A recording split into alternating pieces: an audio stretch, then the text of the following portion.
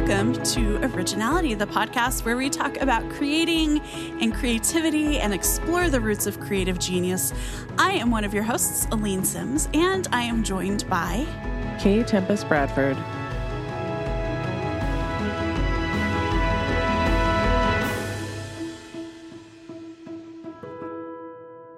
Hello, Tempest.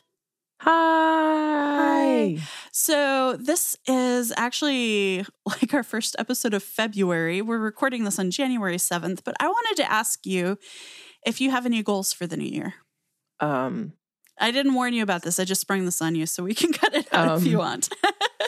Oh my goodness.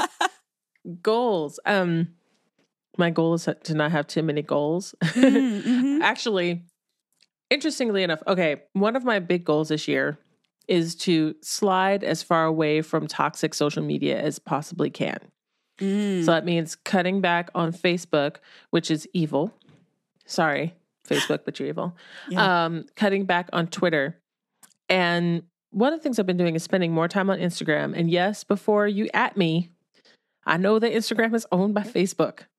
But Instagram actually has been a really happy place for me to be because unlike on Facebook, it's pictures of people doing cool stuff and seeing nice things and it's not like full of sad times and achy breaky hearts and things like that. So that's why Instagram has been my jam. But one of the drawbacks of Instagram is that I see ads every 6th post. Yeah. Yeah. Oh, Instagram. And you can't turn them off. You can't get rid of them. And it's a bummer. So I think that perhaps Instagram has been listening to our podcast because a lot of the ads that I see are for planners. Oh, me too. The Ink and Volt planner. Yes. Ink and Volt planner comes up a lot. I had to be like, Facebook, stop showing me this ad. Like, stop it. Ink and Volt planner. There's like a bunch of different planners. And, a lot of them are, very similar in, not design, because like there's no design to a bullet journal, but similar in sentiment to bullet journals. And so I have been actually looking into some of the planners that I see just in case we want to talk about them here on the show, actually. Oh, cool. And one of the planners, their system is like, at the beginning of the year, choose a word that will be your theme for the year and write that word on this page. And I was like, I'm not buying this planner so I can do that. But I did like the idea of choosing a word that is a theme for the year. And so the word that I chose was consistency. Oh, nice. I would like to increase my consistency in the year 2018. And so there are some specific things I have been thinking about toward that theme, but I haven't necessarily set any particular goals around it yet, but trying to keep it in mind as I think about like what my goals for each month might be, or like what I'm, how I am crafting my day, as I do bullet journal stuff, because I started a new bullet journal because even though the other one wasn't filled up, it's a new year. Therefore I need a new bullet journal. Any excuse? No. Yeah, exactly. So that's my thing right now is like trying to work on being more consistent with things that are important and that matter. Nice. I like it. Yay. And getting the heck off of Facebook. And getting the heck off of Facebook. Well, speaking of consistency, this is actually a decent-ish segue. We have a guest this week, and I'm going to let her introduce herself. This will all gel together, I swear. My name is Marisa McClellan, and I am the author of a trio of canning and preserving cookbooks, as well as a blog called Food in Jars. And then I also make a podcast for obsessive home cooks called Local Mouthful. All right. So Marisa is a friend. Like she lives in Philadelphia, and I've had the pleasure of going out to dinner with her and all of that. But one thing that I love is actually kind of Marisa's origin story, like how she got got started writing cookbooks and writing the blog that she has. And so I'm going to let her talk about that here. I started my blog in 2009, and I really never intended it to become what it has become. I started because I had been working as the editor, lead blogger of Slash Food, which was back in the day AOL's food blog. And that gig was coming to an end. And I had a full-time job too. So I was really just feeling like I needed to stay engaged and involved in the food blog community because it had become a really important part of my life. And so I looked around and realized that nobody was really writing about canning on the internet. No one, and I learned later that there were a few people, but in sort of the circles I traveled, I didn't see anybody doing that. And it had been something I had always done, and I loved jars. And so I thought, okay, I'm going to start my own food blog, and I'm going to call it Food in Jars, because that's sort of both really specific and also crazy broad, because you can put just about anything into a jar. And so I started doing it. And what happened was, so early 2009, it was sort of the start of the economic downturn. And I happened to be about 3 months ahead of the curve on this crazy canning trend. And so people all of a sudden were looking for canning information, and I was there. And it's just kept growing and expanding since then. Good timing. I like that. I like when things come together, just at the right time. Mm-hmm.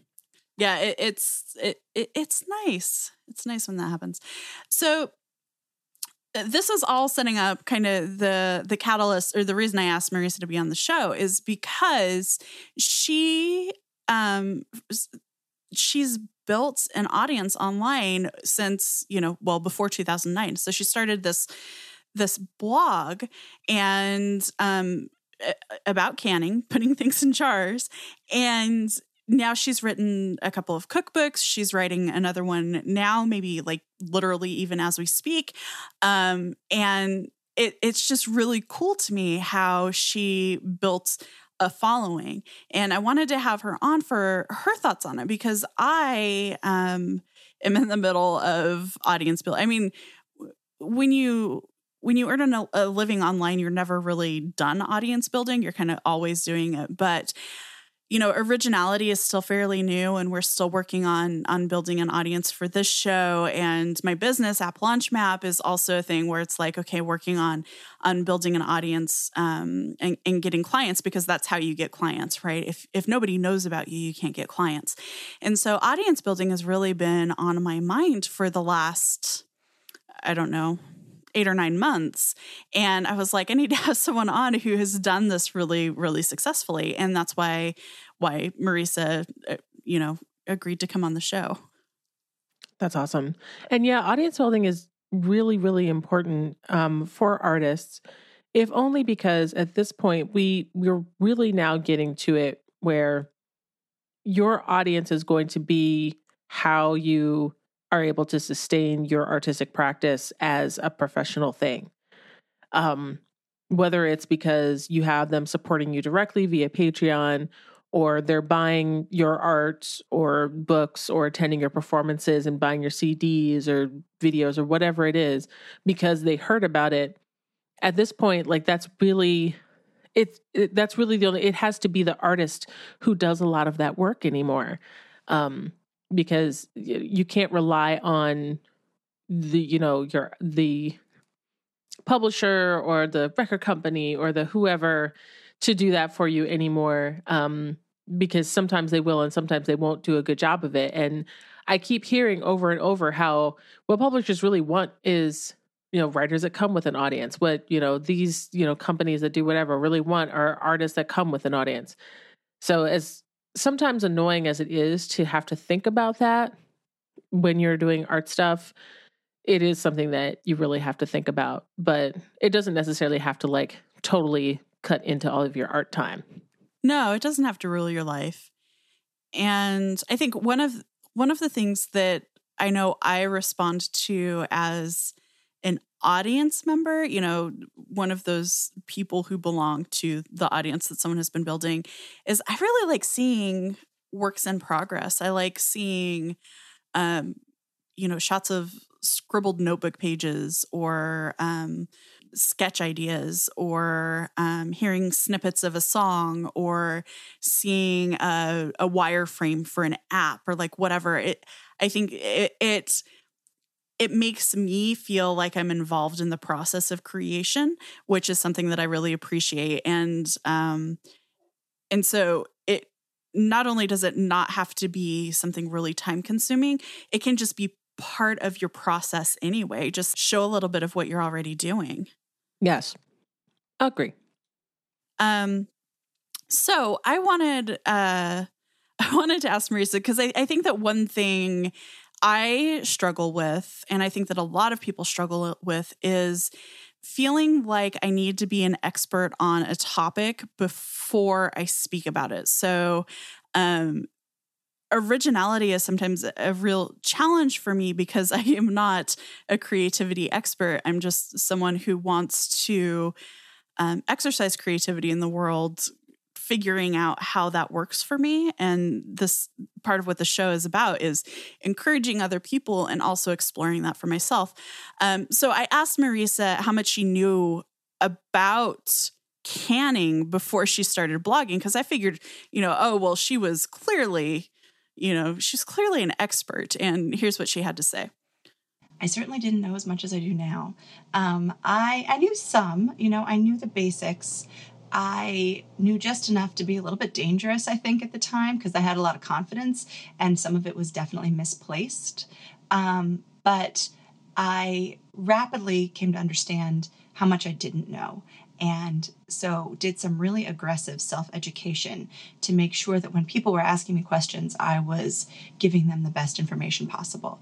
And that was a really useful time in my sort of learning curve as a canning and preserving writer, because I just read everything I could get my hands on to make sure that I had the best information possible. You don't have to be an expert to give a talk or write a story or start drawing or lettering or, opening a music composition tool and starting to play around with music. Like, you don't have to be an expert to do these things. You don't have to be an expert to create, and you don't have to be an expert to share what you create with the world. Definitely. And I feel like this is talked about quite a bit when it comes to sort of more businessy or life skill things, about how men, cisgender men, will often put themselves more forward. Be like, I may not be an expert, but I can go on about this for days. And you're like, okay. Meanwhile, women who feel like they're not an expert in a topic might decline to give their opinion on it or talk about it or start a blog on it or whatever, because they're like, well, I don't know enough to like really tell anybody anything. And so therefore, but no, my friends, you don't have to be an expert in order to like just start talking about stuff. And because as Marisa said, she learned a lot. Like now she knows a lot more about this topic than she did. And that was like part of the journey of her blog, was to learn more. If you are so interested in a subject that you want to talk about it a lot, then you're obviously going to be interested enough to learn more about it. But in the context of things like being a talking head or being approached by somebody to give your opinion on a subject, don't let not knowing 100% about it stop you from talking about it and giving your perspective on it and sharing what you do know. Because I will tell you that most of the time when I have been brought into a situation where I'm brought in as a subject expert, this actually has happened a lot, especially when I was a technology journalist. I would be called to be like a talking head on like some TV news thing. Or more recently, I kept getting calls around Halloween to come be on conservative talk shows to talk about cultural appropriation. That was a thing, right? Because I wrote a thing on NPR, and so that made me on the list. That put me on the list of experts. And so the first time I did that, and the first time I was called to be an expert on on tech something on TV, I did a whole lot of research, and I was like, I have to make sure I have all these facts straight and this, that, and the other thing. And I have to know like all this stuff. And I had all these things prepared. And then meanwhile, I I was not asked questions that went as deep as I researched. I was not, they weren't even interested in having a question or having a discussion on that level. They were interested more in having a more surface level discussion. In the case of the cultural appropriation thing, they were really hoping that I would just have like some screaming fight with them. But in the case of the tech stuff, it was not geared toward people who understood a lot about tech and needed an in-depth guide into the very intricacies of this one thing. It was geared more toward people who were like, what? What's a netbook? Is that like a Kindle? What should I get? A netbook or a Kindle? That was a real question that I was asked on Fox News. Yeah. Should people get a netbook or a Kindle? And I was like, I know I must have had 2 seconds where I was like, that what? How is that even a question you're asking me? Well, do you want to read exclusively or? Yes.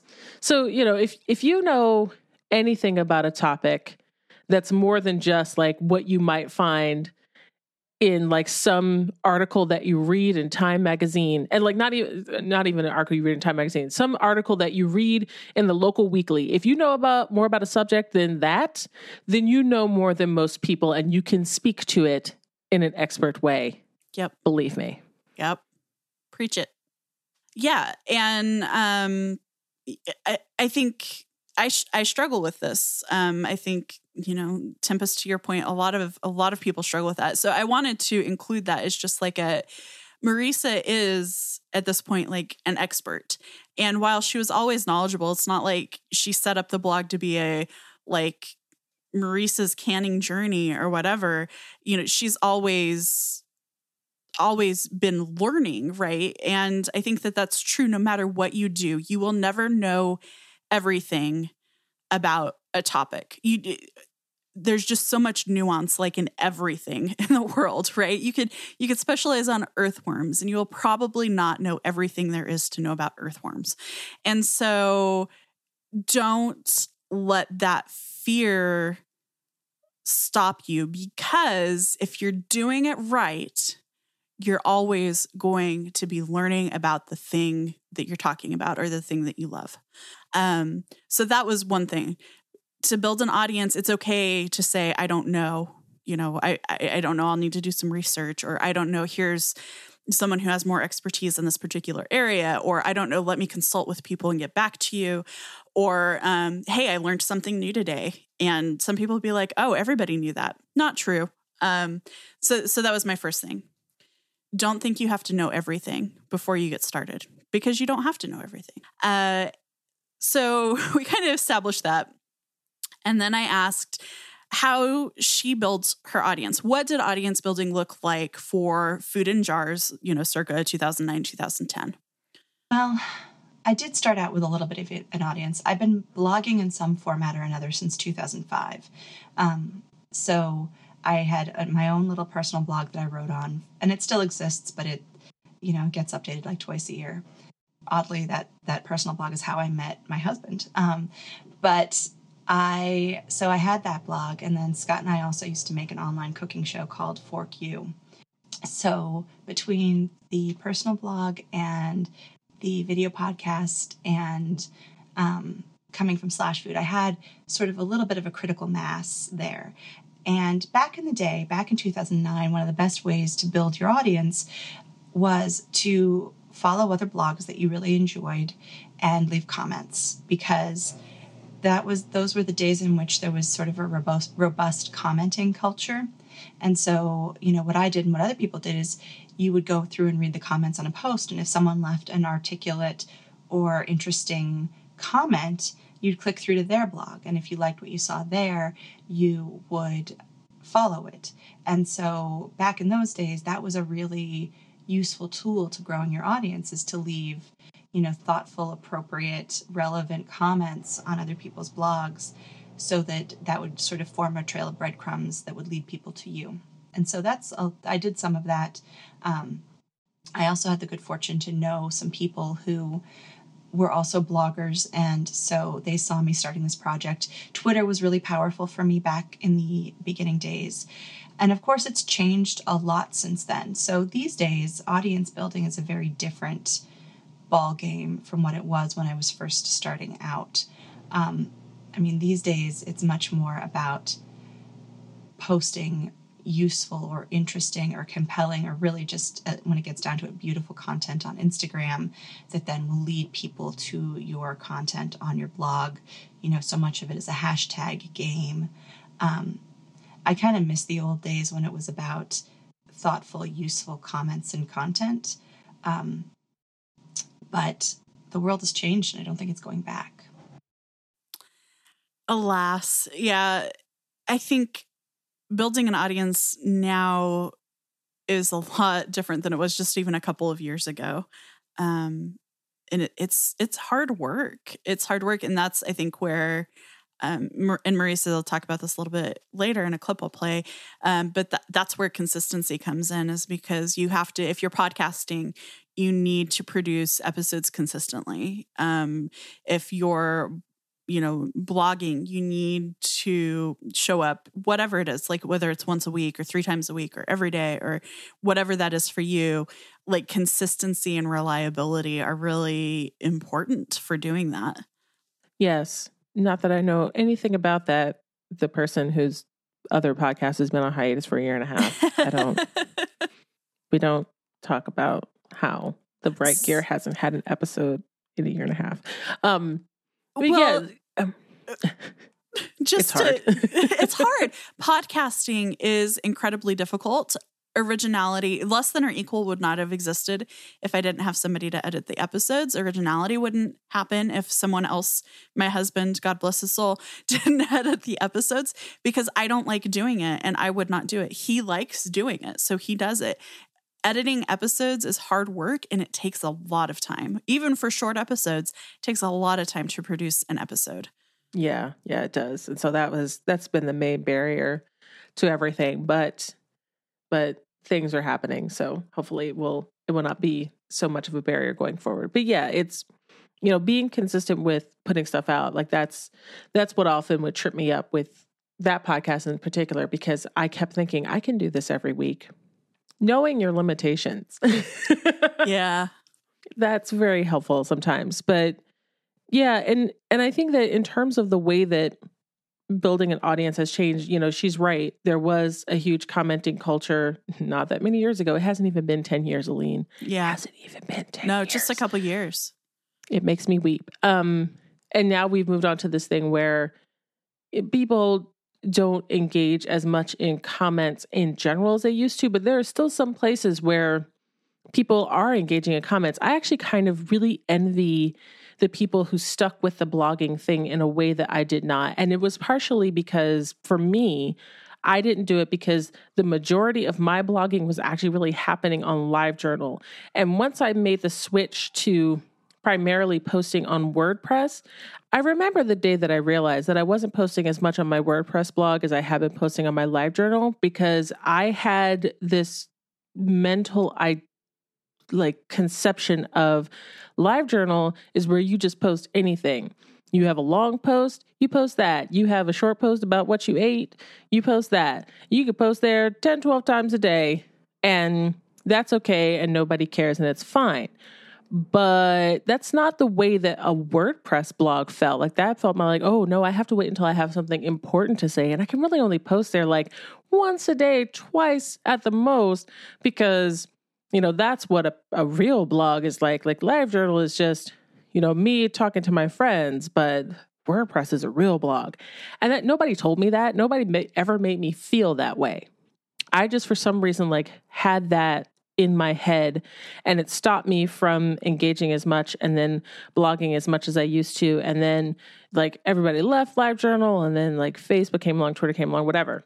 But there are some people who still have people who make comments on their blog on a regular basis, and they're there every day, and they're actually they're little communities inside their blogs. I'm going to bring up John Scalzi, just like I did on our last episode, but that's another that's a person who people come to the whatever every day. They're consistently there because it's a community for them. And there are actually several different writers that I know of that do have that still. They stuck with that blog mostly because they had like already a lot of people coming there all the time and engaging with them or whatever. And they weren't like all over the place with LiveJournal and whatnot. And so, yeah, like their blog space is a community space for their people, whether it be fans, people they know. I had that when I ran the Angry Black Woman blog. The problem became that once I got a job, like a real actual grown-up adult job, blogging on the Angry Black Woman unfortunately took a back seat because it was very time consuming. You know, when I started that blog, I was a freelancer and I wasn't doing that much. And that's why I was able to blog as consistently and build up an audience and whatnot. But once I got a 9-to-5 job, it was much harder to keep that going. Yeah. Yeah. I don't even have comments on my blog. And granted, my blog, which is AleneMean.com, is really just a place for me to write. But I started thinking about it and thinking about the topics I was writing about and the comments I might get. And I was just like, I don't think I want to deal with that. And so I didn't. I just stopped. I took them off. And then when we redesigned it, my husband redesigned it a couple of years ago, which is still a design I super love. But it was like, yeah, comments are not a thing that you need to worry about. I'm not allowing those. If people want to get in touch with me, there's Twitter, there's Twitter. I had my email address on there for a while, but I was getting like support requests from my former employer. And I was like, no, I don't think I need to do that.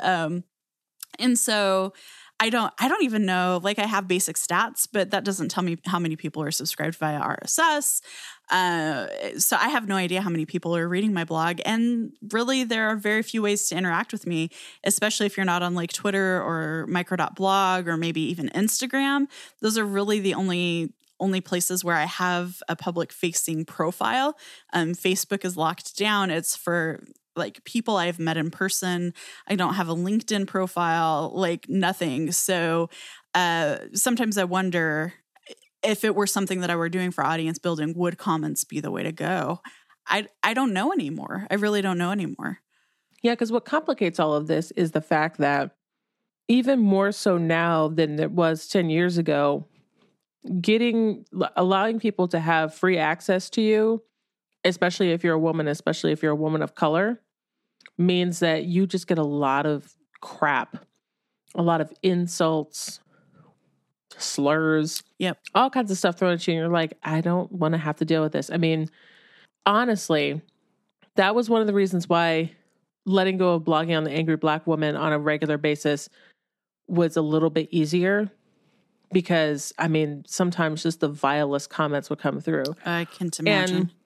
And, and I get it a little bit now on my personal blog because, something will happen where I'll publish an article or something. And this is funny. When I published the cultural appropriation is indefensible article in NPR last year, like in the summer, I think it was.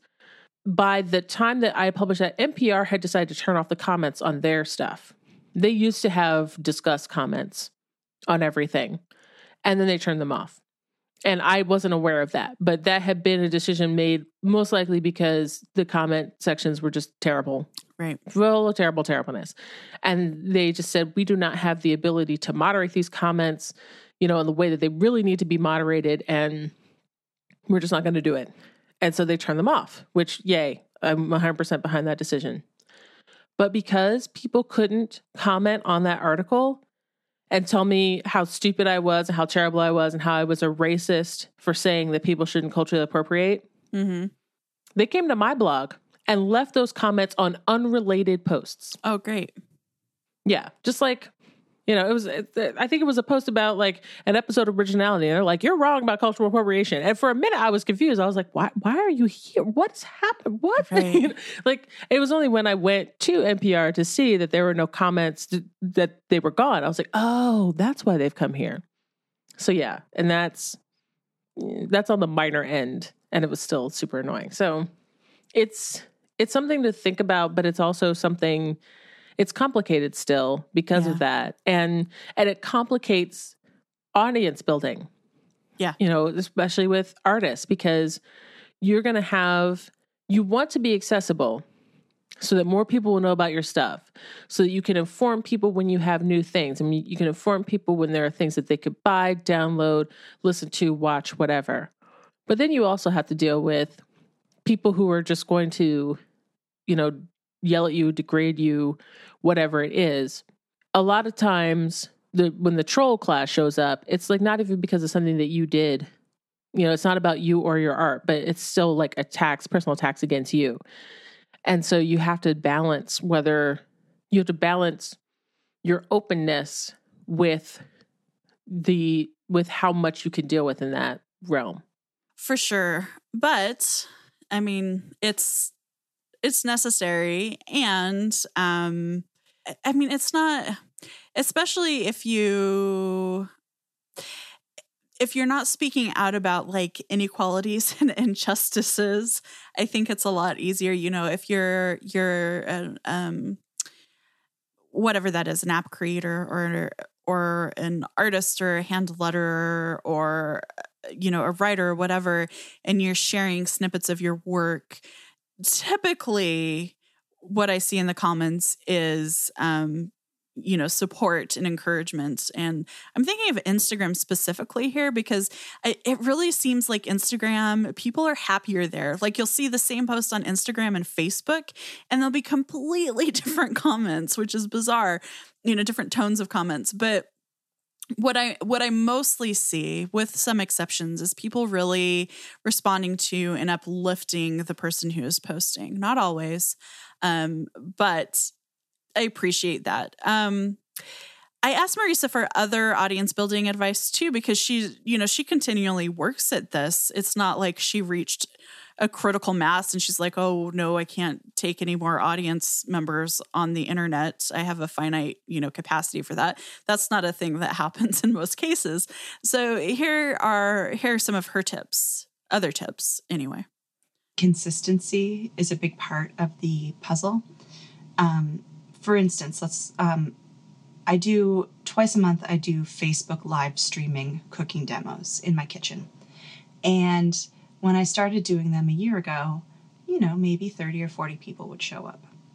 And I haven't had a massive audience growth, but now I do them twice a month and 200 people show up to watch them.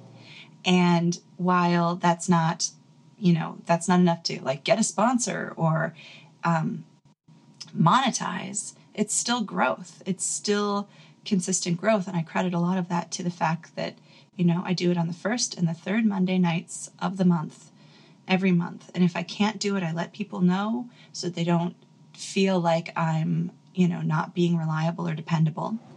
And I think that that's been pretty huge. And if I look at my podcast growth again, our podcast maybe gets 12 to 1,500 downloads per episode, which again is not necessarily numbers that you can monetize, but it's better than the 60 to 80 we got when we started 2.5 years ago. And so even though it's slow growth, I feel like small, dedicated audiences these days are better than giant audiences that you paid for. And so, yeah, to me, it's like consistency and being satisfied with constant slow growth is probably the key to building an audience these days. I didn't really like hearing that, to be completely honest. But I think she's right. How dare she? How dare she? What do you mean there's no magic bullet? Yeah, that whole and that's my observation too, is that that audience building growth, it's my observation and experience. It goes in bursts. It's fascinating. Like suddenly I'll get like 80 Twitter followers and then I'll have nothing for weeks. And then I'll get like, I don't know, like 20 Twitter followers, and then there'll be nothing. And then I'll get like 4 or 5 people who follow me. And it's interesting how it goes. it goes like that. And that's for, my personal account. That's for the App Launch Map account, how there are bursts and then it kind of recedes. And then there's a burst and then it recedes. And often I don't know what happened to cause that. Sometimes I do. Sometimes it's like, oh, this person with, like 100,000 followers retweeted something I said. But sometimes it just comes out of nowhere and it's odd. Yeah, I don't normally know what even causes people to follow me on Twitter. And I'm also consistently amazed, like, that many people follow me, because I don't track it. I don't get notifications about it. The only time I generally look is if I'm looking at my profile for something and I'll see at the top, be like, oh, you have this many followers. I'm like, oh, wow, that's nice. And then one day I had 5,555 followers and I was like, oh, wow, that's the best. And then like an hour later, I had 5,553. And I was like, excuse me. Right. What is this? This is not acceptable. And so I tweeted, I was like, no. I need 2 more people to follow me because this is unacceptable. But then like 20 people follow me and it ruined everything. Dang it. Darn. No more. But now I'm trying to get to 6,666 because. And then it's going to stop. Right. Then no more people following me ever. But yeah, it's, it does have to be slow. And I think that's probably one of the things that I find the most annoying about the way that we are told we have to think about social media, especially if we're trying to do any kind of audience building or selling or getting more people to pay attention or whatever. There's like constantly ads that I see, or not even ads, but like just stuff that I see where they're like, get this many millions of followers and get this many clicks. And sometimes I'll look at my analytics and Twitter's like, well, you only have this much engagement. And look how tiny this is. This is like in the 1% or whatever. I'm like, thanks, Twitter, for making me feel good about myself. But at the same time, it's, I'm not literally trying to sell anything in particular. And I think that all of Twitter's analytics tools are geared more toward people who have actual businesses with different kinds of goals than I do. But at the same time, like those business goals and business way of thinking about Twitter is shoved at even people who are like doing podcasts and who are artists and stuff. And it can make you feel like you need to have like this explosive amount of growth. And if you don't have this many followers, here's how to like get them more. And I think that's actually really detrimental. And I also think that it doesn't actually work because in the end, audience building is actually organic. It's more organic than it is artificial. It has to be, or else the audience that you build is like not actually a real audience, which makes it frustrating that all of our social medias are trying to like squash organic growth so that you have to buy an ad. Yeah, especially Facebook. Ugh. Facebook. We've already said that Facebook is evil, right? Yeah. It's hard, and I think we do kind of culturally have this mindset that bigger is better, right? But I don't think that's true, and I think this is maybe kind of where it goes back to the days of where kind of blog comments were breadcrumbs that you could follow to find people who are like-minded, but I think it's more important to have a small engaged audience than it is to have 100,000 Twitter followers, half of who are like hate following you so that they can disagree with everything you say. And, some percentage are there to troll, not just to disagree, but to like actively troll you and that kind of thing. Like it's better to have a small, engaged, positive audience than it is to have this critical mass of people who exist to bring you down for whatever reason, because people are jerks. Yeah, because, it's a lot more about who's actually going to care about the thing that you're doing. Who, you could have 5,000 followers, but if, none of them care that you're doing a live cooking demonstration and none of them show up, then it's like, well, what is the point of all those 5,000 followers if none of them care? Yeah. But it's usually, the reason why you might have 5,000 followers who don't care is because you engaged in some random trickery in order to get them all to follow you. Yeah. Oops. No trickery. I tried trickery. It did not work. What did you try? I did a contest. Yeah, that doesn't work. That doesn't work. I learned that the hard way, but that's all right. I learned a lesson. It's disheartening when you do something like that. It doesn't work though. Right. You're like, oh, that didn't work at all. Okay. Yeah. Thanks. Now I have self-confidence problems. Right. But, you know, the contest thing didn't work, but you know what? Not that this worked, but in the time that the Right Gear has been on hiatus, I've had a lot of people who are like, oh, I love that podcast. I really love it. When's the next episode? I'm like, soon. I'm working on it.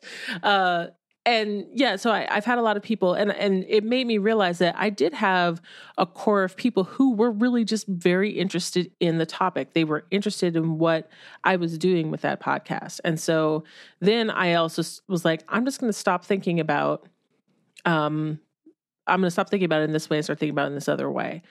And yeah, so I'm actually more focused on building the audience for my writing right now through Patreon and whatnot. And that's definitely taking a whole other set of skills. Yeah, and that's a lot of work too. I think building a consistency. Yeah, consistency. It's the theme of the year and the episode. Well, Marisa also talked about the benefits of small audiences, kind of in addition to what we've said. So here are her thoughts. I feel like when you build a small audience, those are the people that become really dedicated. And so I've noticed this both through my blog and writing my books, and then also through the podcast, is that, you know, when you have a really dedicated group of people who love what you do, even if it's smaller, you know, it's like I'd rather have a smaller group of people who love what I do than a large group of people who were sort of ambivalent or hate listened or read. And I'm a sincere person, and I think people pick up on that. So most of my audience, regardless of where what medium I'm sort of engaging in, they tend to be sincere along with me. And so I feel like the benefits of those things are, once you build that, you know, smaller dedicated audience, if you create something that is a product that they're interested in or reflects what you do, they will buy it. You know, the conversion rate becomes much higher. So my first cookbook has sold something like 85,000 copies. And, you know, for cookbooks in this world, that's pretty darn good. It's like, I don't have a giant audience, you know, but a lot of them bought that book because they're dedicated and they have self-selected themselves as, you know, a Food and Jars Marisa McClellan fan.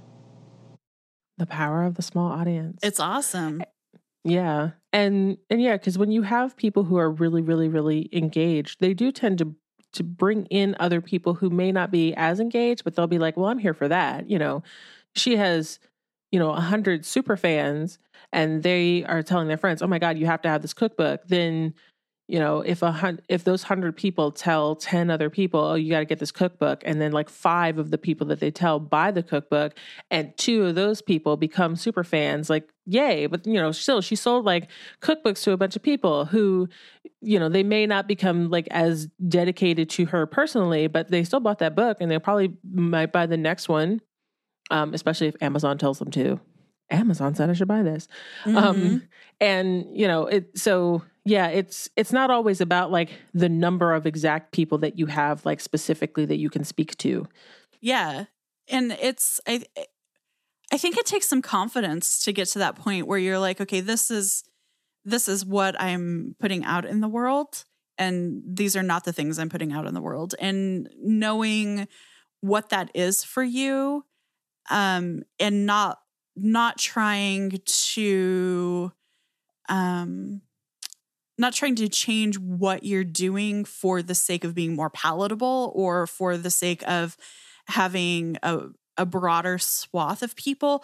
I guess right now I'm thinking specifically of, app or website creation or whatever. Like, have a focus for your app, know what it's supposed to do, and make it do that thing. And don't let it get diluted by other people's, opinions or whatever. You can definitely take them to heart, but you need to know what your app is doing so that you stay true to what that is supposed to be. If that shifts over time, that's okay, but you need to know what that's for. And that's the same thing with, like my blog. I know my blog ultimately is for me, right? I'm writing that not to build an audience.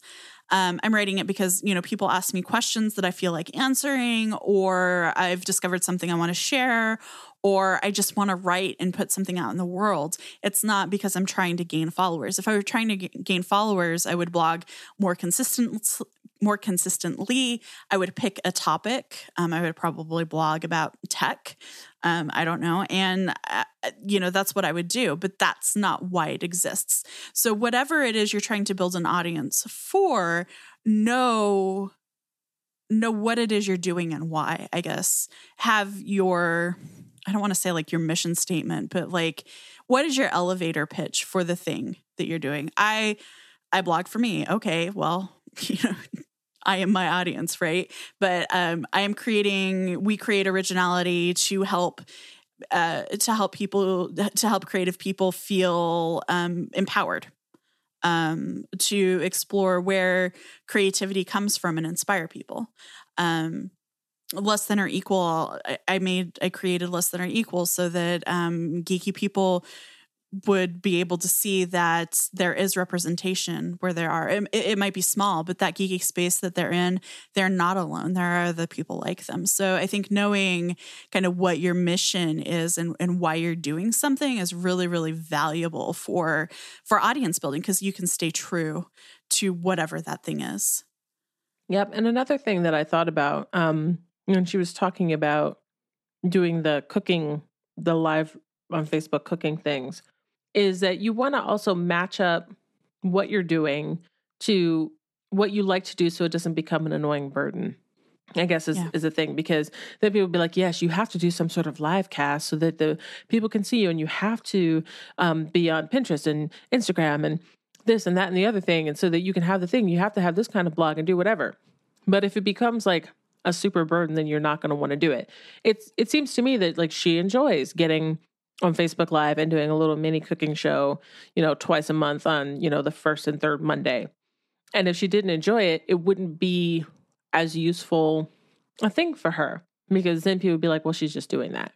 And playing around with different tools to see if they are something that you might be interested in. Like I have visual artist friends who sometimes do live casts of them drawing stuff, because they're like, well, I got to draw this stuff anyway. And the people who are my fans enjoy watching the process.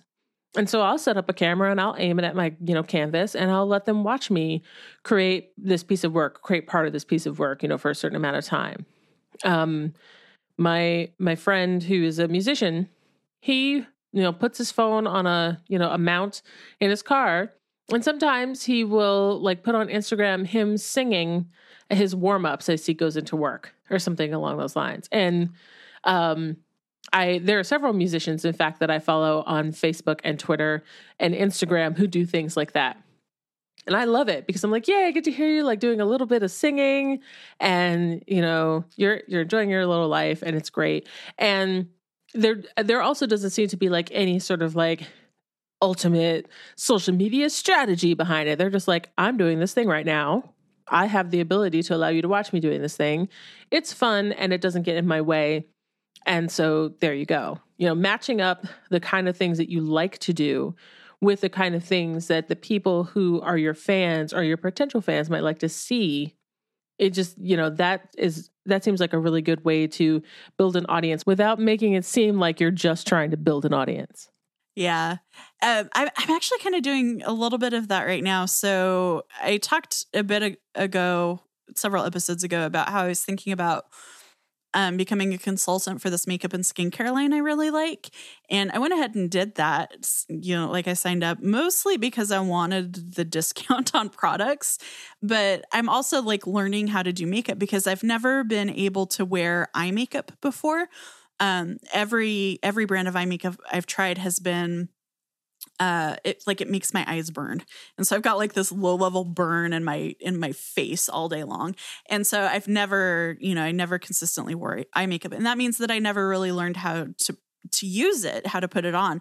And so I was like, well, I'll in the skincare line, as you know, they've got a list of like 1,500 ingredients that they'll never use. And a lot of them are like things that are banned by the European Union, but not in the US, and like all this stuff. And so I'm like, all right, it works for me. It doesn't make my face hurt. I'm going to go ahead and try it. And so I'm kind of slowly learning how to actually put makeup on. And so I've started doing like Facebook Live videos every once in a while. I created a public page so that people could see it because, I don't know. It just felt like a thing to do. I'm not consistent though. That's a problem I have. And I'm not really salesy, and you have to be kind of salesy if you actually want to make sales. So I'm like, I'll just get the discount for a little while, and then they're going to tell me I can't sell anymore because I'm not selling to people, and then it'll be fine. But while I'm doing that, it is kind of fun to be like, hey, this is a thing I'm learning. You can watch me be ridiculous trying to figure it out if you want to. It's fun. Yeah. So I think the thing that I want to leave on, there's more from Marisa, and maybe this is something we can come back to and do like a members only episode. Although we already have one members only episode in the hopper that I need to listen to and post. But we talked a little bit about her cookbook writing process, which I thought was really, really interesting and really valuable, but we're getting close to an hour. So I want to keep it on topic with audience building. But I asked her it was one of the last things I asked her, and she actually made me cry. But I asked her the best advice that she ever received.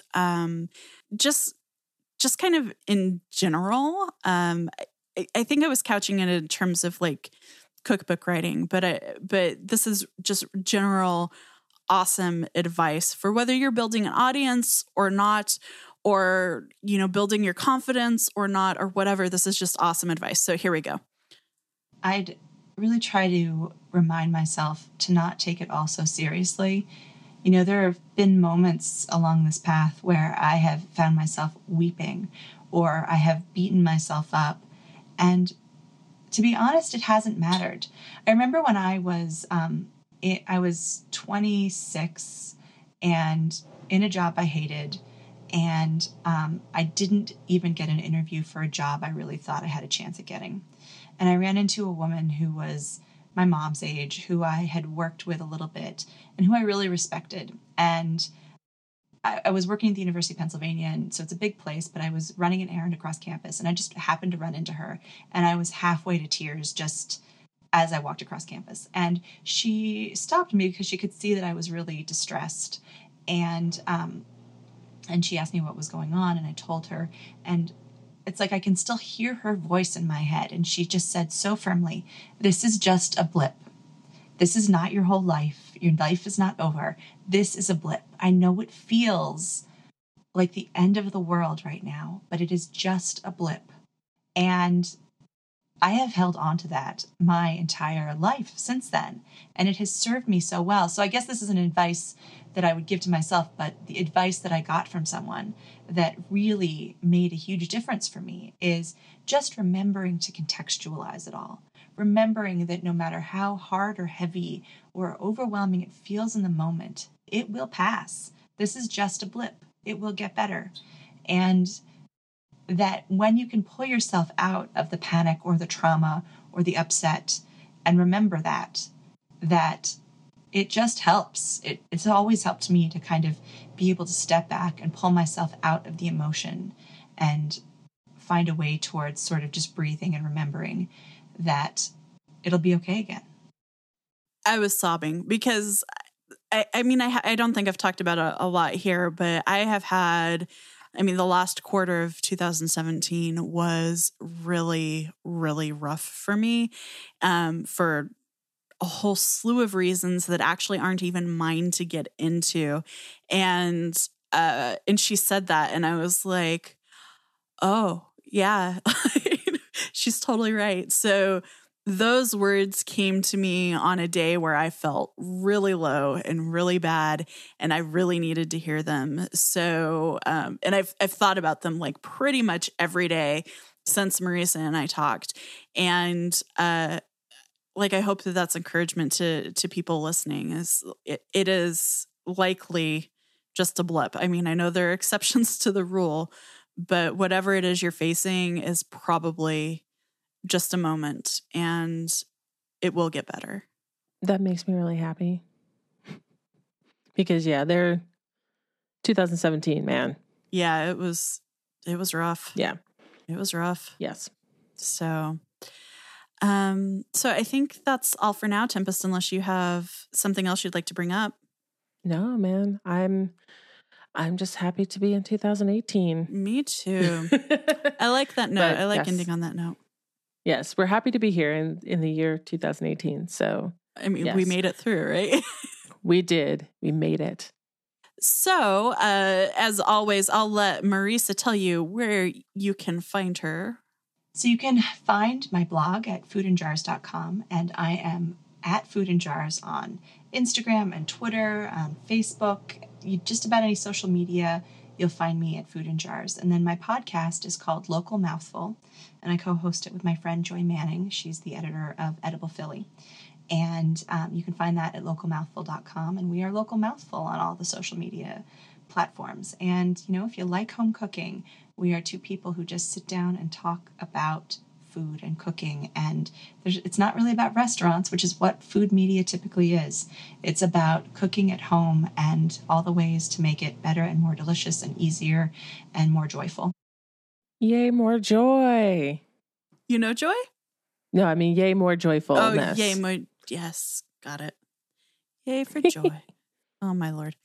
All right. Well, you can find me on Twitter. I'm at Aleen. That's at ALEN. You can find Tempest at Tiny Tempest. You can find the show at Originality FM. And until next time, focus on a small audience. Unless Tempest has something better. Eat some food. Eat some food. Food is good for you.